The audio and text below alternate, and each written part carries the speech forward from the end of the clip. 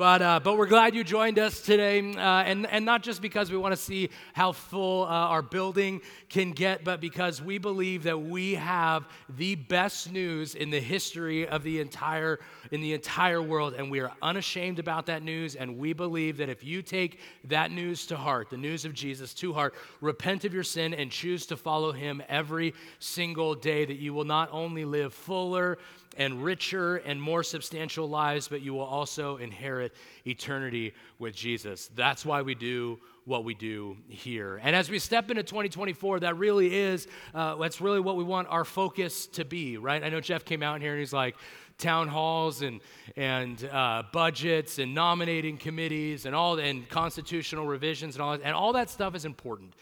I get it. It's important to the business side of the church to make sure we are running effectively, to make sure we're above board, all those different things. The checks and balances are in place. But hear me, that stuff should not ever be the focus of a church.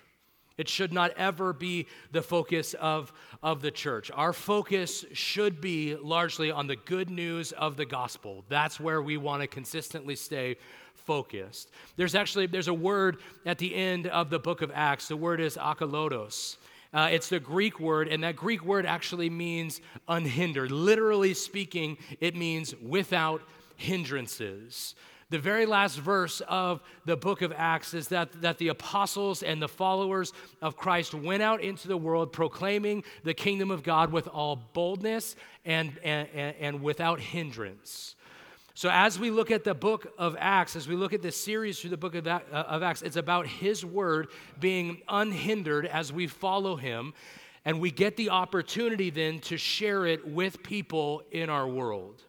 That's largely what it's about. We want to see God use our church both corporately as well as individually to radically change the culture and the belief system in Kings County. And the only way that happens is if His people are unhindered when it comes to sharing the good news of Jesus. We want to live lives that are clearly on mission. We want to reflect Jesus. We want to reflect who Jesus is to a world that is dark and lost and searching for meaning. And we're walking through the book of Acts because the entire book is about what God can do. It's about what God can do, right? So often we get into the mode of what it is that I can do in my own power to maybe help further the kingdom of God. Can I just tell you that this morning, as we're kind of kicking off the year and all that stuff, that let me take a load off your shoulders. It is not about you. The kingdom of God is simply that. It is about God and His kingdom. It's about Him taking ordinary people and using them in extraordinary ways. If you're walking through your Bible reading plan, I know a lot of you guys just started, you're on your 6-day streak now, right? Like you're crushing it. You're in Genesis 18 or something like that. As you're reading through the Bible, even Old Testament, New Testament, wherever you're reading, the Bible is full of stories of God using people who aren't just ordinary. Oftentimes they're broken, messed up, jacked up people. God uses those imperfect people in order to carry out His will in the world. And I don't believe that it's just confined to the Bible. I believe that is something that God is continuing to do here in 2024. So if you feel like you're just kind of an ordinary person, like I feel like I'm a kind of an ordinary person, or maybe you're pretty hard on yourself and you're like, man, I'm less than an ordinary person. Congratulations. God is going to use you and can use you in extraordinary ways. And I think a lot of times, honestly, the church kind of forgets this. Right, I think the church in America has two big issues that largely we need to overcome, or at the very least, we need to overcome at kind of the local level. Right, the first is that Christians are largely apathetic to what eternity actually means. Hear me on this, because I think oftentimes we just kind of forget when the Bible talks about eternity with Jesus, or the Bible talks about eternity in hell. I think we just kind of think like, oh yeah, the eternity, that's that bonus life I get to live once my actual life is done with. And we get to a point where I've accepted Jesus, right? I admit, I believe, I choose. And so because of that, I don't really have to worry about anything anymore because once I'm done here, I get to go to heaven. I'm good. And that's kind of the way that we view Eternity. It's not the case. Eternity is forever, and that forever is either with Jesus or without him. And I think we're kind of apathetic towards that once we've kind of checked our own box.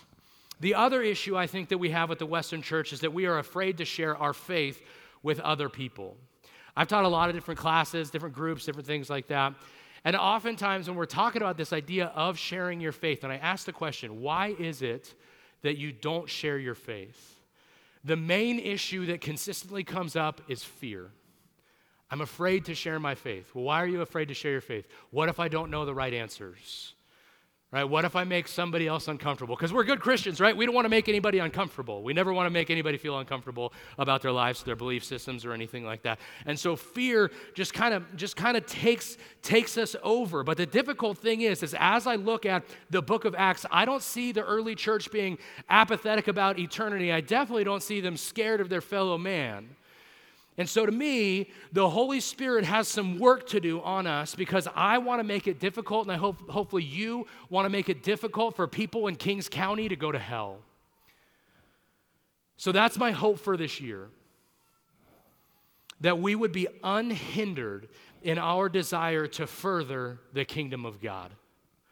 There's a famous quote by a man named Jeff Christopherson. It would be on the screen, but Brian's not here because of that baby. It goes like this. He says, I'm going to give this kid a complex before he knows what that is. Anyway, so follow along. I'll read it twice. But this is what the quote says. He says, few dreams are more spiritually intoxicating than the dream of being used by God to start a new community of Christ that skillfully brings the restorative gospel to a lost and broken city. I'll read it again slower. Few dreams are more spiritually intoxicating that the dream of being used by God to start a new community of Christ that skillfully brings the restorative gospel to a lost and broken city. So when Christopherson wrote this, he wrote this to people who were going to go plant a church in a place with zero gospel influence. So as you're going through seminary, not you, but as I was going through seminary, there's largely two types of pastors, okay? I mean, there's lots of different types of pastors, but they usually fit into one of two categories. One of the categories is the category that I fall into. I believe in the local church. I believe in the history of the church. I believe that churches that are broken shouldn't be abandoned. I think they should be fixed. And so because of that, I find myself in a replanting pastor category, taking churches that are not completely healthy and doing my best to make them healthy, which is why I'm here. There's other pastors, and both pastors are necessary. Hear me on that. There's other pastors who walk through seminary who largely are church planters. Church planters, they don't have to worry about history. They don't have to worry about anything like that. They want to go into communities that maybe aren't as saturated with the gospel, who maybe don't understand who Jesus is, and they want to go to those places and establish new community. Christopherson is writing this quote to the church planters, where he says, few dreams are more spiritually intoxicating. That God wants to use the community of Christ that skillfully brings a restorative gospel to a lost and broken city. And I think that's great, and I think that's good. But if we simply took this quote and applied it to where we were at First Baptist Hanford, a church that has been around, by the way, for the last 131 years. We're not the new kid on the block anymore. We've been around the block once or twice. And our church that is established as a good and a healthy church in our community, a stable church is, as I came in, that's the word that kept coming up. We are a stable church in the community. And you take that church, a church with our resources, a church with our reputation, and you line it up with the mission of God, then all of a sudden we're cooking with gas. Right? That there are things that we can do to make God's name known, not just because of our reach, not just because of our resources, because of the fact that we have been around forever, and our reputation allows us to speak truth into our community.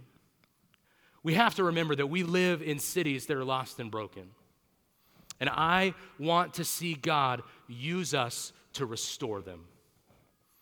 And that's one of the reasons that we're walking through the book of Acts. Right? The book of Acts is largely about the birth of the church as we know it.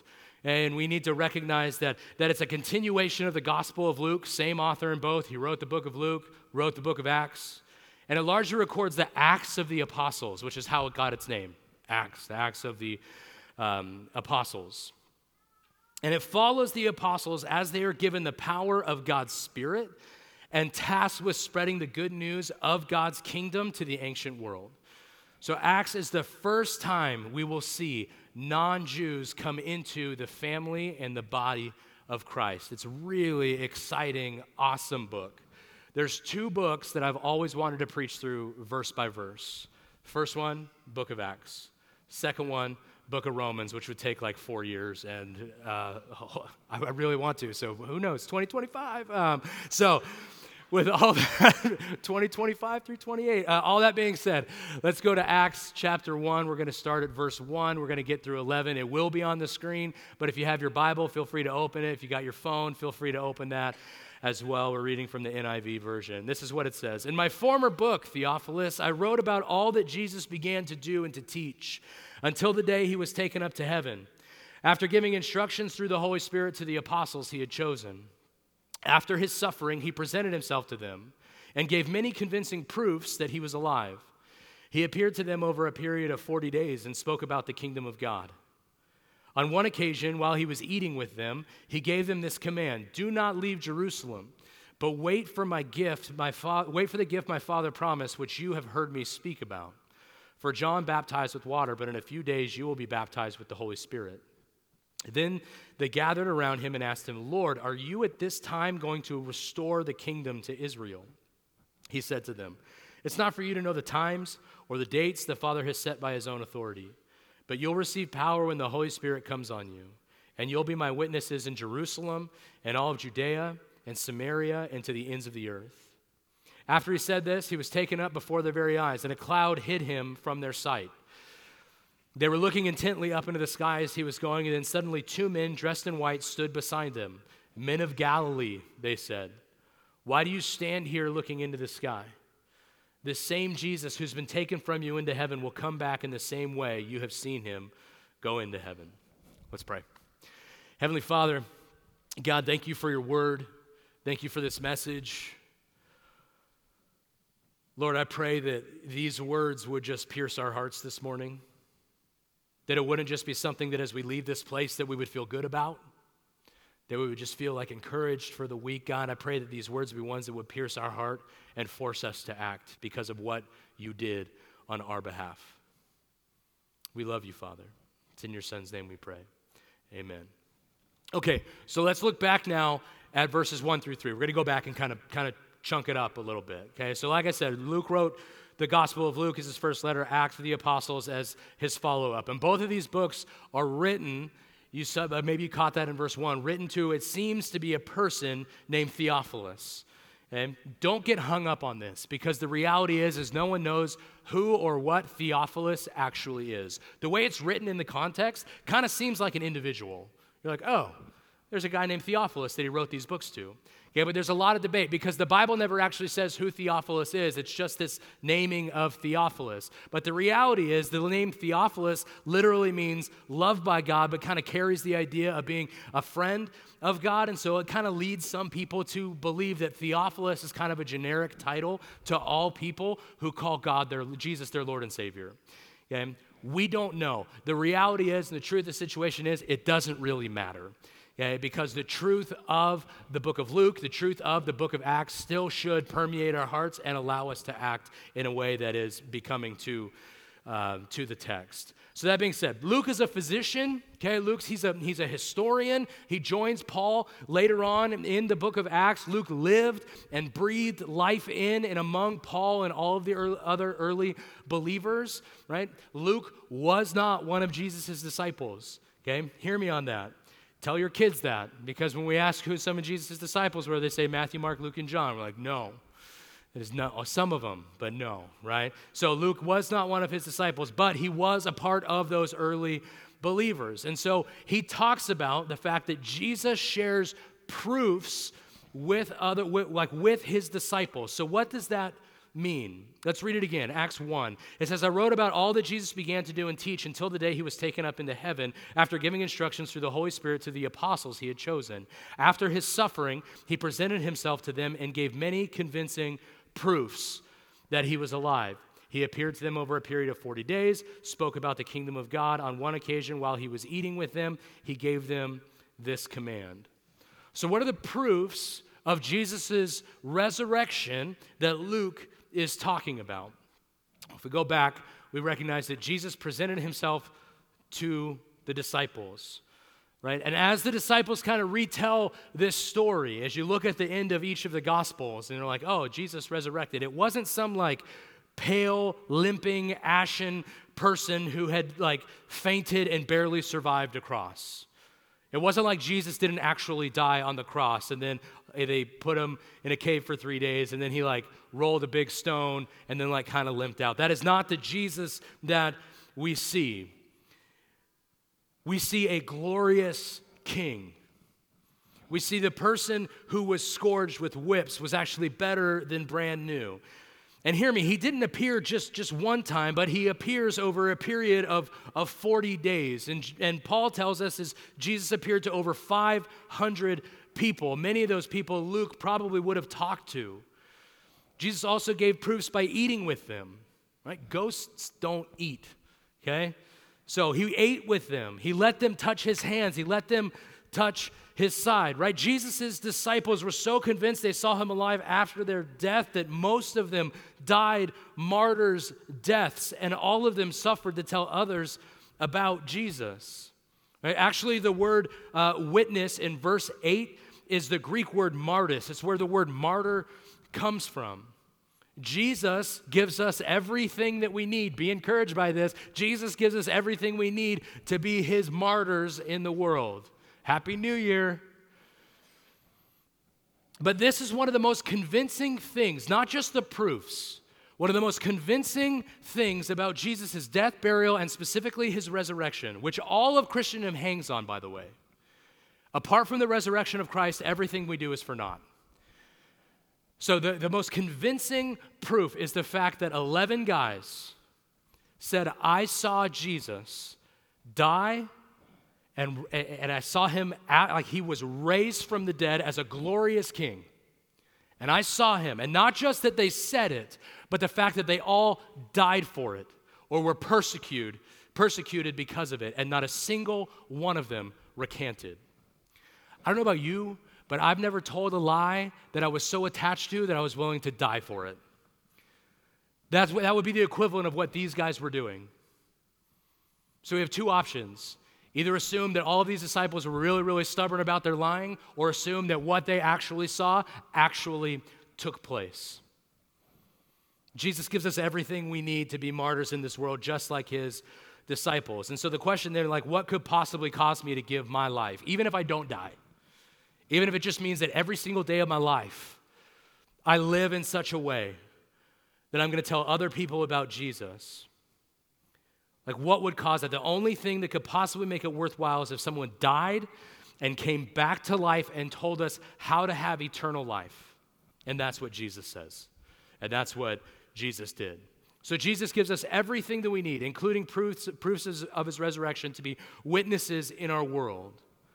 But we all know that we can give the best reasons to follow Jesus. You can give as many proofs as you want to believe in Christianity. But in order for that belief to come, God has to do something in our hearts. And one of it takes so long for information to get from our head down into our heart. You can even think something rationally makes sense. You could have agreed with everything I just said about the disciples and the lying and all those different things. And still your heart is hard to the idea of Jesus being the risen Savior. So Jesus the Holy Spirit still has some work to do in our hearts. But beyond that, Jesus, he actually gives us power for the mission that is ahead of us. Look at the absolute power Jesus promises to send his disciples as they wait in Jerusalem. It's verses 4 and 5. It says, on one occasion, while he was eating with them, proof, he gave them this command, do not leave Jerusalem, but wait for the gift my Father promised, which you have heard me speak about. For John baptized with water, but in a few days you will be baptized with the Holy Spirit. So what's the gift? The Holy Spirit. That's what Jesus is talking about. So the power he is giving, hear me, is not about us. Going back to what we were talking about before. It is not about us. It's completely and totally about him. Has anybody ever taken a spiritual gifts assessment? Spiritual gifts? Yeah, handful of you. Okay, a spiritual gifts assessment, and we do it during our growth track as a way of commercial towards my group that we'll be meeting starting this Wednesday. But we do it during growth track, and we say, hey, fill out this spiritual gifts assessment. And there's all the different spiritual gifts that are listed in Scripture on there. And like there's a sentence that says like, are you organized? 1 through 4. And the type A's are like writing 5 and circling 5, right? And the type B's are like, I didn't even read the question. I'm just going to make little figurines out of the bubbles that I'm making, right? And then there's like, do you enjoy talking to people about Jesus? And do you enjoy finding new truths about the Word of God? And you kind of rate yourself.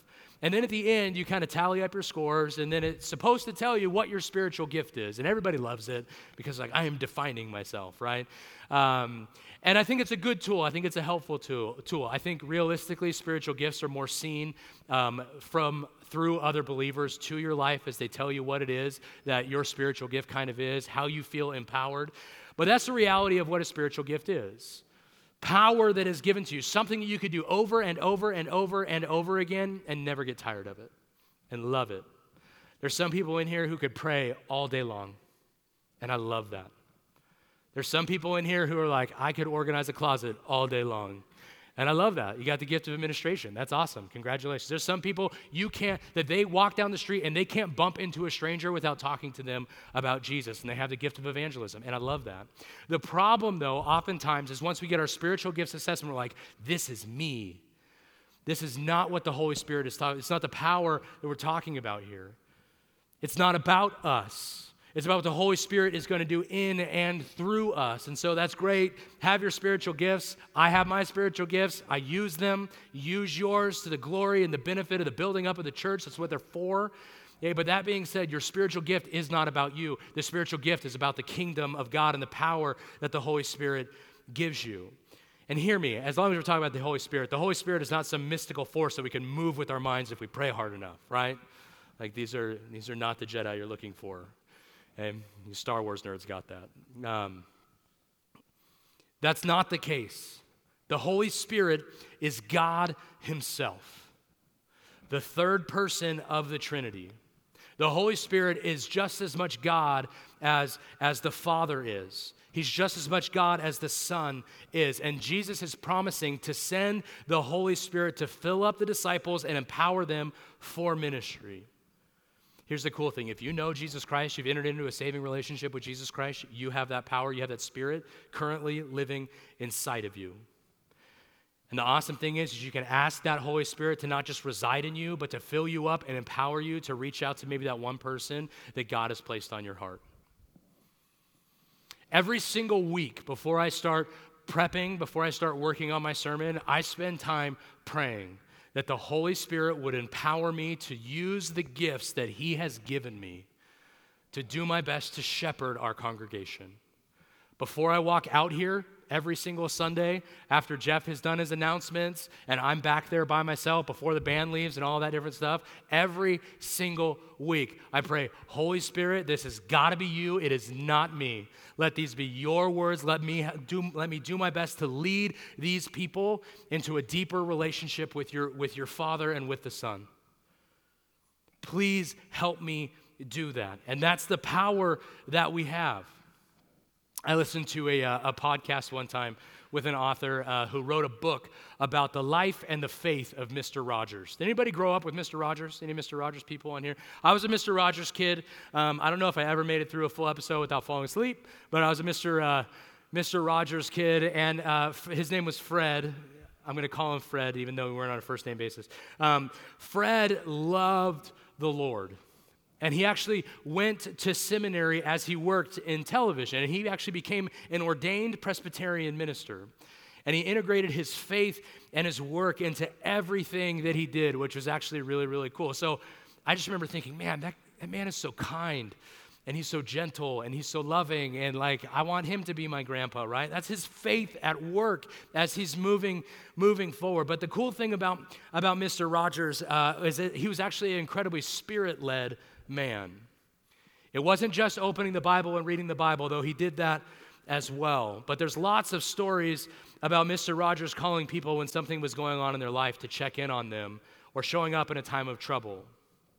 When they weren't expecting him to, when no one told him anything, he was just like, I feel like I need to talk to this person. But the coolest story that they talked through, that there was a woman who worked on Mr. Rogers' neighborhood for several years with him.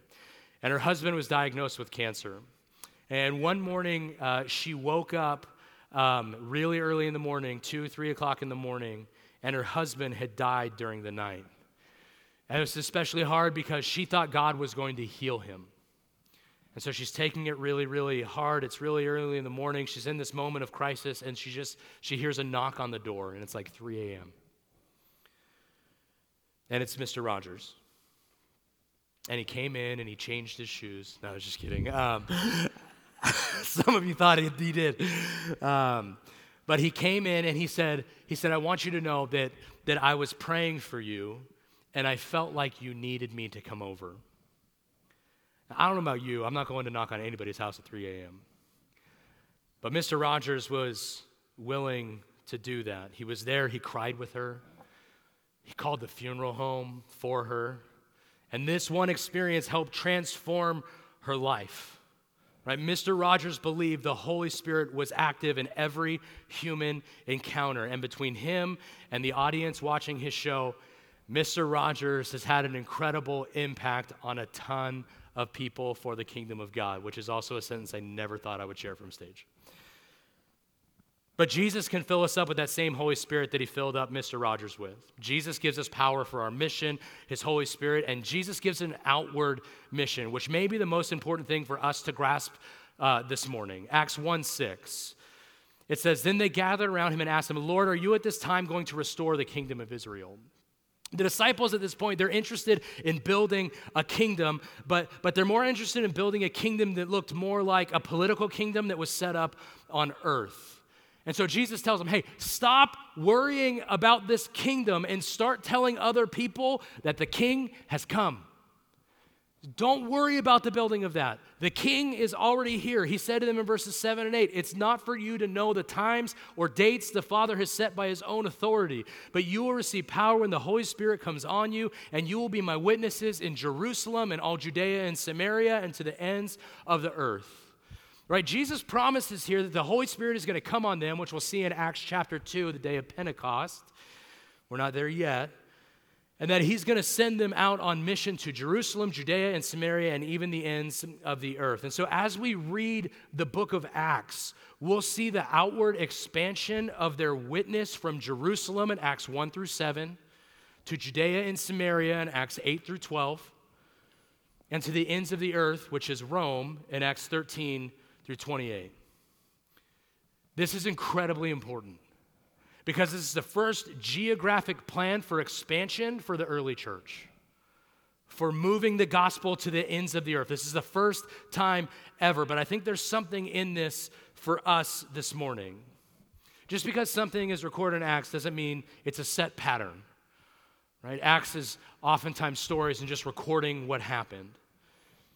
But just because it's a set pattern doesn't mean the Bible doesn't communicate theology through history. And we find the pattern for our outward mission, how it is that we're supposed to share our faith with other people. So how so? Well, let's break it down. If you look at Jerusalem, right? Jerusalem is the capital of Israel. It's the political, economic, cultural hub of the entire nation. It's where God had placed the gathering of his disciples for the moment. God has placed us as a church in Hanford. I know that some of you are like, well, I'm from Lemoore, I'm from Selma, I'm from Kingsbury, whatever, that's great. But for us as a church, Jerusalem for us is Hanford, because that is where he has placed our church. And hear me, God has called us to minister to our towns, not to the exclusion of the town that each of us may live, but the mission starts here. And then Jesus quickly expands his mission as you're about to see, because then he says also Judea. Disciples, they're not from Judea. They're actually from Galilee, which is like northern cousin of Judea. They're pretty close. But when I hear Judea, I think of a specific geographic region in Israel, but also the hometowns of most of the disciples at that point, the places that they knew best.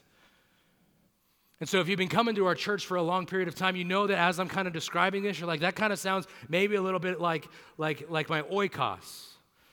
Oikos, for those of you who are new, it's simply a Greek word that means household. It's found all over the New Testament. And this is the main way that the gospel was expanded from person to person. And so what we would say is your oikos consists of 8 to 15 people who God has both supernaturally and strategically placed in your life for you to make an impact for the kingdom of God, meaning you already know them. You know them best. The disciples knew Judea. This is where they grow up. These are the people that they interact with. These are their co-workers and their bosses and their families.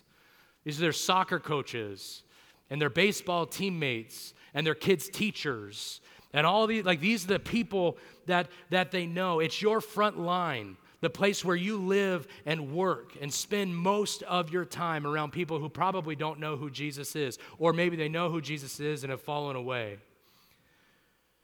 That's your Judea. But then we get to the next one, which is Samaria. Samaria is actually an interesting one. If you're familiar with kind of the Jewish perception of Samaritans in the New Testament, at the time, Jews and Samaritans did not get along. The people of Judea actually really didn't like the people in Samaria. They looked at them like they would look at like other pagans. Or even worse, as Samaria once abandoned the one true God of Israel altogether. Actually, at one point in Jesus' ministry, 2 of Jesus' disciples, James and John, tried to call fire down from heaven on a Samaritan village. Jesus' disciples were like, hey, let's call fire down from heaven on that Samaritan village. That's how much they disliked Samaria. But Jesus rebukes them. Don't worry, it's in Luke 9:52 and 54. In Acts 1:8, God calls his disciples, including James and John, to go to Samaria with the gospel message. Who do you feel most different around? Who's your Samaria? Right? Maybe it's a group of people that hold a different political opinion or ideology about life than you do, which, congratulations, it's an election year. We get to walk through that together again. Or maybe it's just someone who doesn't have your best interest at heart. Or maybe it doesn't even have to be negative. It might just be someone you're unfamiliar with or you don't live close to, so you don't really know them. Jesus calls us to people like these. And maybe not every single person, but to our Samaria, wherever that may be. That we are called to that expansion. And then he ends with the ends of the earth. We do a pretty decent job with international missions. A portion of all of our tithes and offerings goes to international missions. And Paul says, hey, go to the end of the earth. The book of Acts ends with Paul making it to Rome. He gets beheaded once he gets there, but he does make it to Rome. But the mission doesn't stop there. We are called to go and serve in places that need Christ and haven't heard him yet. We have people who were from our congregation who are now serving in international missions. That's awesome. That's absolutely incredible. And I'm not saying all of you are called to go. Please don't all of you go. As a matter of fact, it would be lonely next week, okay? But every single one of us has to have a hand in missions. One of John Piper's favorite quotes, one of my favorite quotes of John Piper, he simply says this in regards to missions. He says, go, send, or disobey. You can either go, serve in international missions. You can send them, whether it's with money or resources or whatever, or you can disobey the command that the book of Acts has for you, which is bringing the gospel to the ends of the earth. And the text ends with motivation to go.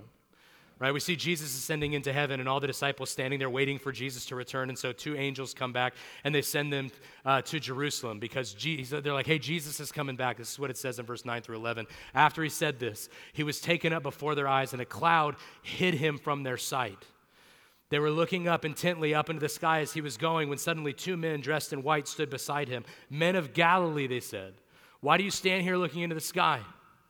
the same Jesus who has been taken from you into heaven will come back in the same way you've seen him go into heaven. The disciples are sitting there with their hands in their pockets. They're like, man, Jesus is floating real high. When do you think he's going to come down? They're just sitting there so long that God has to send angels in. It's like, hey, angels, angels tell them what they're supposed to do? Because they're sitting there waiting for Jesus to come back. And Jesus, he's coming back, and the disciples hadn't even started on the mission yet.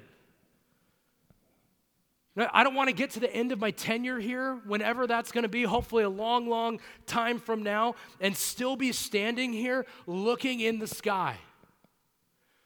And think, man, I hope Jesus comes back soon. When I'm surrounded by a world that needs the hope of Christ, that you are surrounded by people who need the hope of Christ, I want to get moving. I want to have something worth celebrating. I want to tell other people about the resurrection of Jesus and see what the Holy Spirit does in and through me, right? Jesus gives me everything I need to be his witness in our world. Jesus gives you everything you need to be his witness in our world. Church, can you imagine what it would look like if our church was simply waiting expectantly as we moved our feet in our lives and we were actively communicating the good news of the gospel? Man, as we start out 2024, I just want to be laser focused on our desire to grow the kingdom, both in width and in depth. And I always say depth because I know there's people who are like, what about discipleship? I'm saying, be a disciple. Grow deeper in your faith. But let me remind you, the disciples make disciples. And if you're already a disciple of Jesus, you cannot, in good faith, shirk the responsibility of evangelism to somebody else because it's not your spiritual gift. All of us are called to expand the kingdom of God. And so this morning, we're going to take a second and think about that. If you have never placed your faith in Christ, I'm going to give you an opportunity to do that in just a second. But I think the majority of us in the room, and actually I'll say this, we're starting communion. This is a terrible segue. If you didn't get communion elements, raise your hand. Some people will come by and get you your communion elements. But stay with me here. Because the reality of the situation is that all of us have sin in our lives.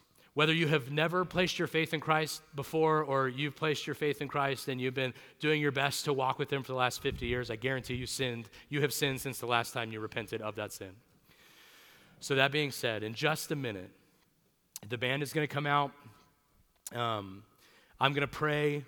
The ABCs is what we call them. And we're going to receive communion together after we're done praying. But that being said, I just want you to think about what is it that is stopping you from helping expand the kingdom of God? Because apathy and fear aren't options. What is it that is stopping you from expanding the kingdom of God?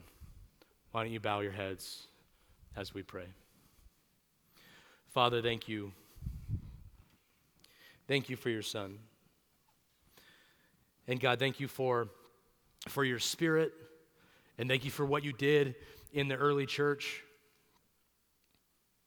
And God, I pray that there would be a fire like that for each and every one of us today. That we couldn't help but contain, or we couldn't help but spread your gospel, couldn't help but spread your word to the very ends of the earth. That we were so impacted, so radically impacted by your Son and what he did for us on the cross that we couldn't help but share.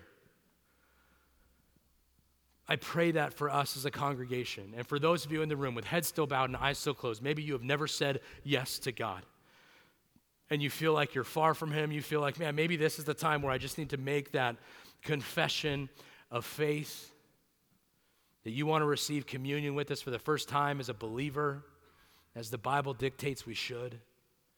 If that's you this morning, you can simply pray in the quietness of your heart the ABCs. You pray right after me. Say, Father, A, I admit that I'm a sinner in need of a Savior. But B, I believe you sent your Son to die on a cross for me. And I repent of that behavior because of his sacrifice that he made. I repent of my sins. I want to follow you, not the way of this world. And see, I would just choose to follow you and not the pattern of this world, God. And for those of us in here with heads still bowed and eyes still closed, who maybe just feel like you're kind of distant from God and you need to re-up. You say 2024 is the year where I get serious about my faith. If that's you, allow the Spirit to work on your heart. Ask to receive the power of the Spirit and allow him to move and work. We love you, Father. It's in your Son's name that we pray. Amen.